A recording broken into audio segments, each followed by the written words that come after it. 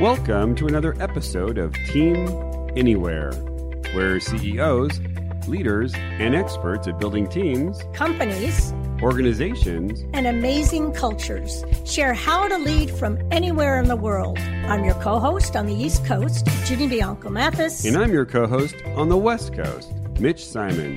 And we invite you to join us to Team Anywhere.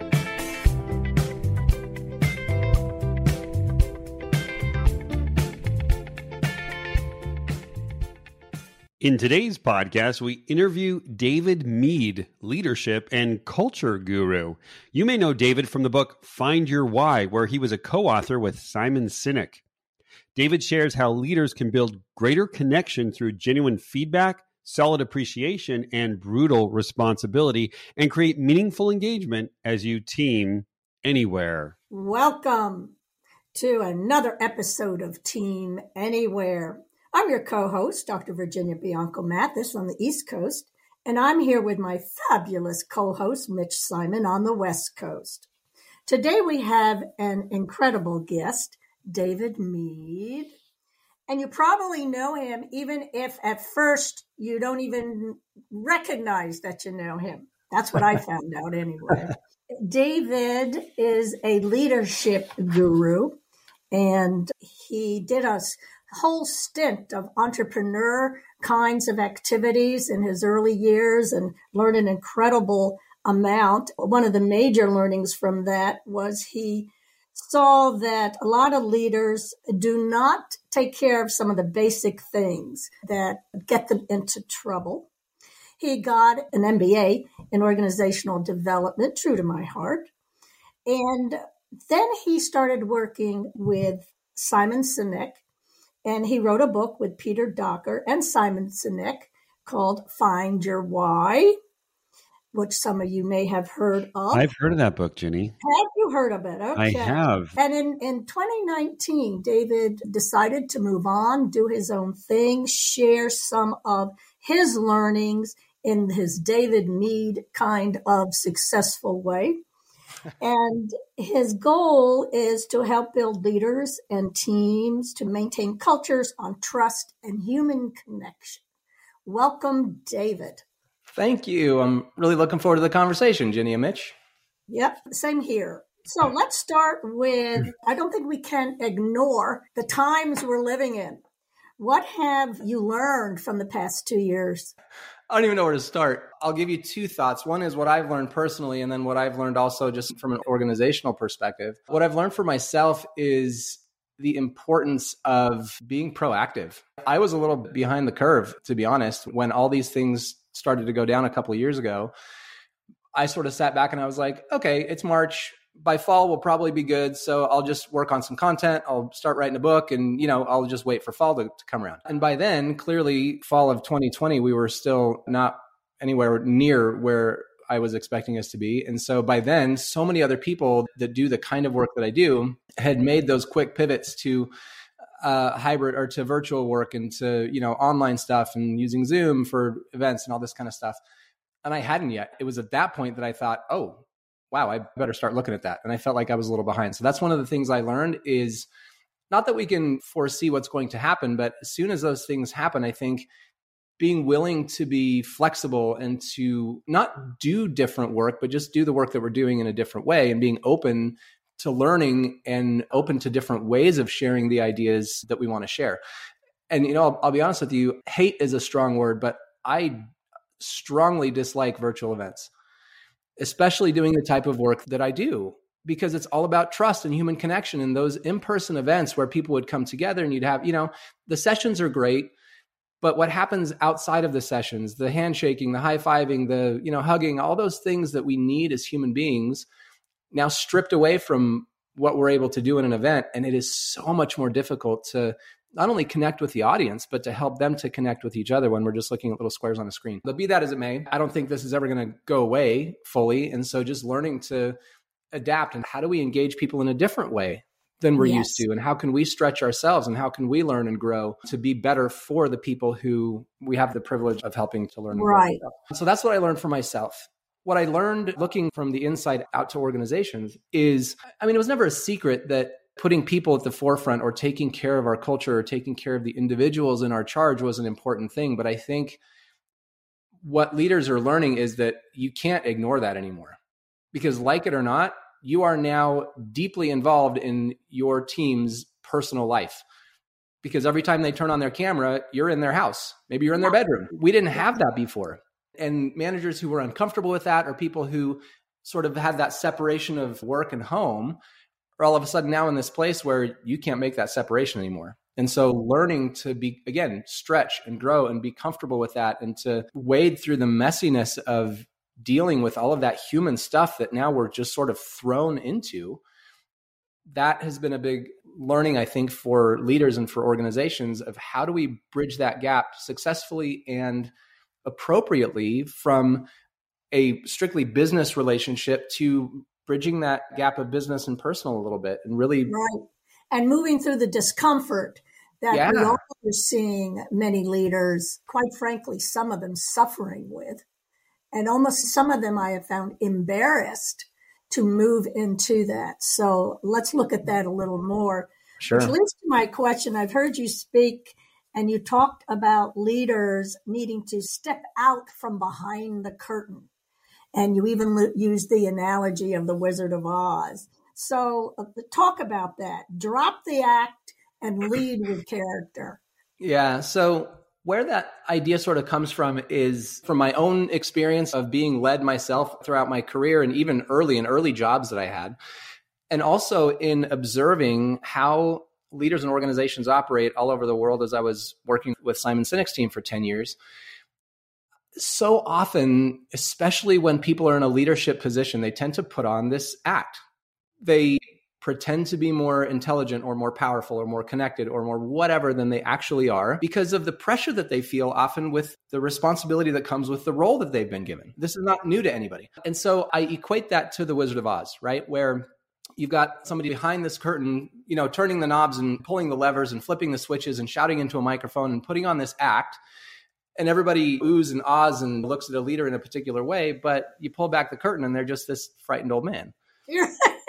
And so, let's be equal here, or frightened woman. Yeah, absolutely. That's sort of what I'm trying to help people understand, that if we, especially in this new environment that we're in, where we have to take care of people, where we have to build these relationships and build trust, and it's so much more difficult to do in a hybrid or remote environment for a lot of us, that's how we're working now, we cannot present ourselves as somebody who we're not and hope to build those relationships of trust and human connection. And when we have an organization where that hiding behind the curtain is happening at scale, which means that a majority, if not all of the leaders in that organization, or those who are in a position of influence, are doing that kind of thing, it breeds what I call culture dissonance, which means the culture we talk about is not the culture that people actually experience.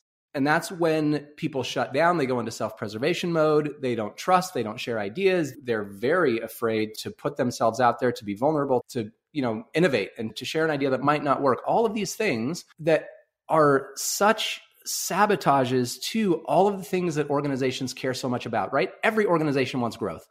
Every organization wants retention. They want innovation. They want performance. They want all of these things. What they don't realize is that by creating these dissonant environments, they are actually self-sabotaging the exact things that they are trying to achieve.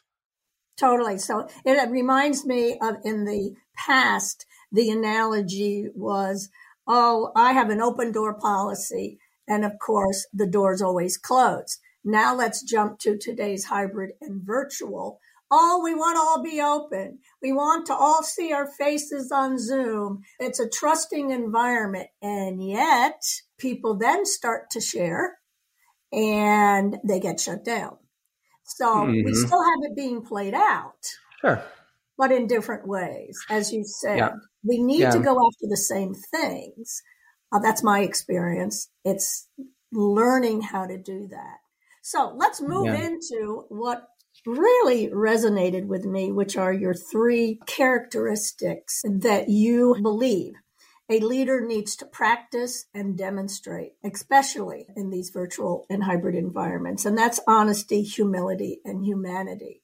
And I know we can do a whole workshop on them, but let's just take each one a little bit. And when you describe what you're trying to get at for each one. Sure. Let me just step back for 1 minute and share where these came from. Because all the things I could have picked, why did I pick these three? And I certainly don't pretend that these are the three things. I mean, everybody's got their list and their list of three or their list of five things or whatever. But for me, this is very personal. And again, it's from my own experience and what I've observed. I looked at and I made a list of all of the leaders that I've had or that I've observed who are the type of leaders who create these environments of trust and human connection. And I asked myself, what characteristics or what traits do they have? What did they do that allowed them to do that? And so I wrote down, a list of dozens of traits.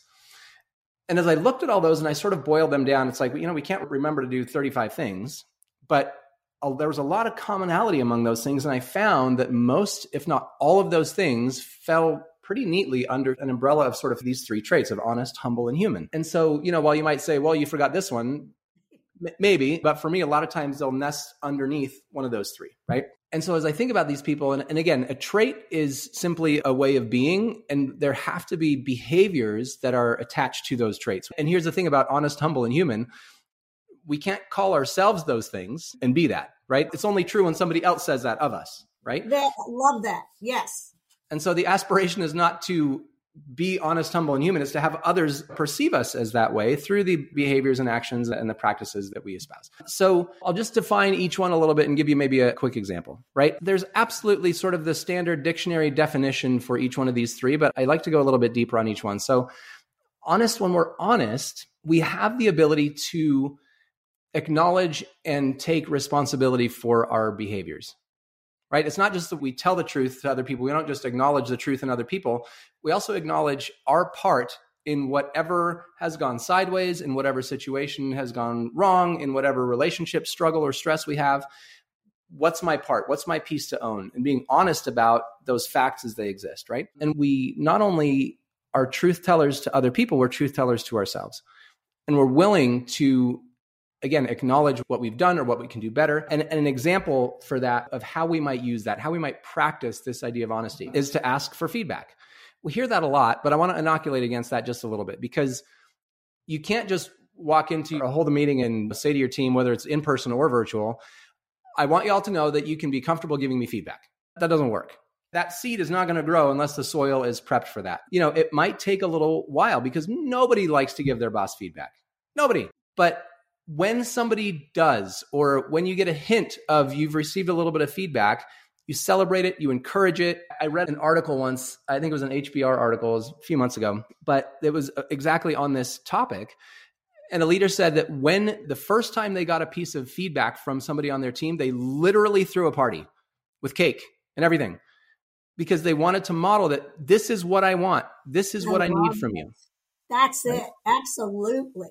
So it's not just practicing the thing of saying, I want your feedback. It's doing all the practices that create the environment where people feel comfortable giving you that feedback, right? That's one example of something we can practice, is always be open to feedback. Ask people, hey, how did you feel about that meeting? What would you do on this project that would be different than how it's happening now? Make sure that's part of at least every other meeting. Let's do a feedback round. Here's some things I know I want to get better at, but I want to hear some others. So go first, I found. If the leaders do that, set the stage, then others can. And so you have this equal accountability. What more can I do? What more do you all think would be helpful for you to do your best work? I read an interesting article just this morning, in fact, on how to get people to engage with you in a virtual setting. And one of the things that, and again, this could be a practice that could help you get that feedback, is if you know the type of feedback you're looking for, send out the question or two before the meeting so people can have a chance to think about it. Also, give them an opportunity to give you that feedback in different ways. Some people are perfectly comfortable audio off mute with their camera on. Other people would prefer to answer a question. Hey, would you prefer A or B? And put it in the chat. So use all of those different methods that we now have available to us to get that feedback in ways that are comfortable for the people that you're asking for it from. Don't expect it in one particular way. Love it. All right, let's move to humility. Okay, so humility is really about obviously dropping our ego, right? And we're never going to get rid of it. We're always going to have it. But it's about having a healthy relationship with that ego. And it's about being able to not only recognize our strengths without letting ego get in the way, which is important. It's not about being meek or submissive or no, or self-deprecating. It's about being confident in what we do well, but in the context of how does that help lift other people up? How does my skill and my ability and the things that I've learned, how can I use that to benefit somebody else, right? The opposite of that is to be able to see our weaknesses without defensiveness. Because when we have a weakness called out to us, that's usually when we bristle up, when that wall goes up and that ego says, nope, that's not me. And the two things that I think about, the phrases that come into my head with people who are truly humble is they have absolutely no interest in being better than other people, but they have every interest in being better for other people. And a humble person has no interest in being the smartest person in the room. We talked about it a little bit before. It's this idea of how do I learn? How do I grow? How do I change and adapt to the uncertainty that's around me so that I can, again, use my position or my experience or the authority that I have to help those who I have the privilege of leading. How would you foster that in a virtual environment? There's so many different ways to do it. And I love what you said a minute ago, which is about oftentimes a leader has to go first and model the behavior that you're looking for. In this particular situation, I'm going to go to the opposite end of the spectrum, and I'm going to say one of the ways that we can practice humility in any setting, virtual works just as well, is to be the last to speak. So when we're asking for ideas or whatever, and pull those from all the different channels that we can get, not just verbal, what tends to happen is if we have an idea and we put that out first, the team is usually like, oh, well, that's what they want to do, so we'll just do that, right? So be the last to speak. That's a simple practice that we can use to make sure that we're listening to all of the different perspectives that we're learning and that we remind ourselves we're not the smartest person in the room because somebody might come up with something that is so much better than what we would have come up with. Right. I really like that. Another extra tip I tend to give leaders in virtual and or hybrid and even face-to-face is let them know that's what you're doing. So I want to hear everyone else's views. I obviously have some beliefs and feelings around this, and yet I have learned that by listening to you all, I can hone my own views. So let's start that process. And I love that because that leads really nicely into the third thing. Before I dive into that, all of these three things, the honest, the humble, and human, are not separate and distinct. They blend together, right? I sort of look at it like a concrete mixture of building a bridge, right? You have 4 simple ingredients in concrete, 4 or 5. But if you leave one of those things out, it falls apart. It doesn't work. And this is the same thing. These bleed into each other. They align with each other. And sometimes it seems like there's a lot of overlap or alignment in these things. But what you just said of, I obviously have my ideas, but I'd love to hear from you because it helps me to hone what I'm doing. And I essentially value what you have to say. Brings us to this third element or this third trait of human, which is showing people that they are valued and valuable. It's really about seeing the human behind every individual, not looking at them in terms of their role or their output or their job title, but who is the human in there? And gosh, this is probably the most important thing as we're learning to work in this new hybrid world. Yeah, David, I'd love for you to share some ways on showing people their value and that they're invaluable. I work with a lot of companies where when we do the surveys, we're finding even in companies that go over the top to value and appreciate their employees, there still is, because I think of this hybrid and virtual disconnection, people still feeling not valued. You know, I always say as an Enneagram type 7 or a high I on the disc, it's like, do you love me? Well, do you love me now? Do you love me now? Well, do you love me now? So I'm just wondering, what are some great tips for leaders to definitely show their employees that they're valued and that they are invaluable for the company's goals? Yeah, a couple of things come to mind right off the top of my head. And again, there are dozens of ways we can do it. But first, it feels like I don't work on a team in an organization, so I have to get my information by talking and interviewing people who do work in that kind of environment. But what I'm hearing over and over and over again, we're on the phone or on Zoom all day long with scheduled meetings. And Zoom fatigue, obviously, we know how that works. But I think one of the things is call your people on the phone, send them a text message, not scheduled. Just say, hey, I'm thinking about you. Or how you doing? You know, don't make it a scheduled thing. If we have a scheduled check-in every week on Monday for 15 minutes, great. But, you know, when they cross your mind, just shoot them a quick message. Hey, I was just thinking about you. Hope you're having a great day. Just something simple like that to let people love to know that they're being thought about. The other thing I think we can do, and this happened to me, and I'll tell you the story is kind of interesting, is to make recognition and acknowledgement and those kind of things as personal as we can. Rather than just sending everybody a $15 gift card to Starbucks, what does this person care about? What do they like? Do they have a pet? Like as we get to know them, we'll figure out what makes them tick and what they love and what makes them feel appreciated. A few years ago when I was on Simon's team, we were all remote before it was cool. And for my birthday one year, I got a gift from the team and it was a stick, which is kind of odd. But I read the tag on it and it was essentially a dormant tree that I would plant and that would grow into this beautiful flowering tree. And the card that came along with it, the tree didn't end up growing, by the way. It was a dormant tree. You said so. It was a very, very dormant tree. But the card that came along with it that the team had written, that's what I will always remember. And they said, this is a representation of our commitment to you and to your growth and your development. I thought, wow, like how thoughtful. Instead of just, giving me an Amazon gift card, which happens all the time, it makes you feel not special at all. They took the time to really think about it, how long I'd been there, what I'd contributed, and what their commitment to continuing to work with me over the years. And that was huge. And so it doesn't have to be these huge things. It doesn't have to be expensive. It doesn't have to be part of a big initiative. Just this is where that human element comes in. Just reach into your soul and figure out what about you cares about that human being and tell them that in appropriate ways. Something I have found, there's a leader I know who does the following. Even in those scheduled meetings that he now does more often, he thinks beforehand, what am I going to ask this individual help on? Hey, Joe, I think you're the perfect person to give me your ideas on this because I saw you do this in the XYZ project. What I'm dealing with is, oh my gosh, folks say that effect is powerful. I love that. He wants my advice. And you have to put some thought into this. You have to make sure it's sincere. And you don't ask everyone the same question. Yeah, of course. That does show value. And you know what? The leader said, I began to appreciate them more when I started. I love that idea. Now, you work with a lot of leaders. To Mitch's point, can you give us a story? Give us a story of a leader that you have worked with that, wow, they are truly on the path towards this because they're doing this, that, and that. Yeah, there's a recent one that I've met that is doing an incredible thing. So his name is AJ Maestas, and he owns a company called Navigate. They essentially work in data, and they help sports franchises analyze the data in, sales and concessions and all of the things to help their sports franchises run more efficiently. So the thing that I love about examples like AJ is that he is in a business of numbers and spreadsheets and absolute precision and something that is so seemingly so inhuman. That's his business.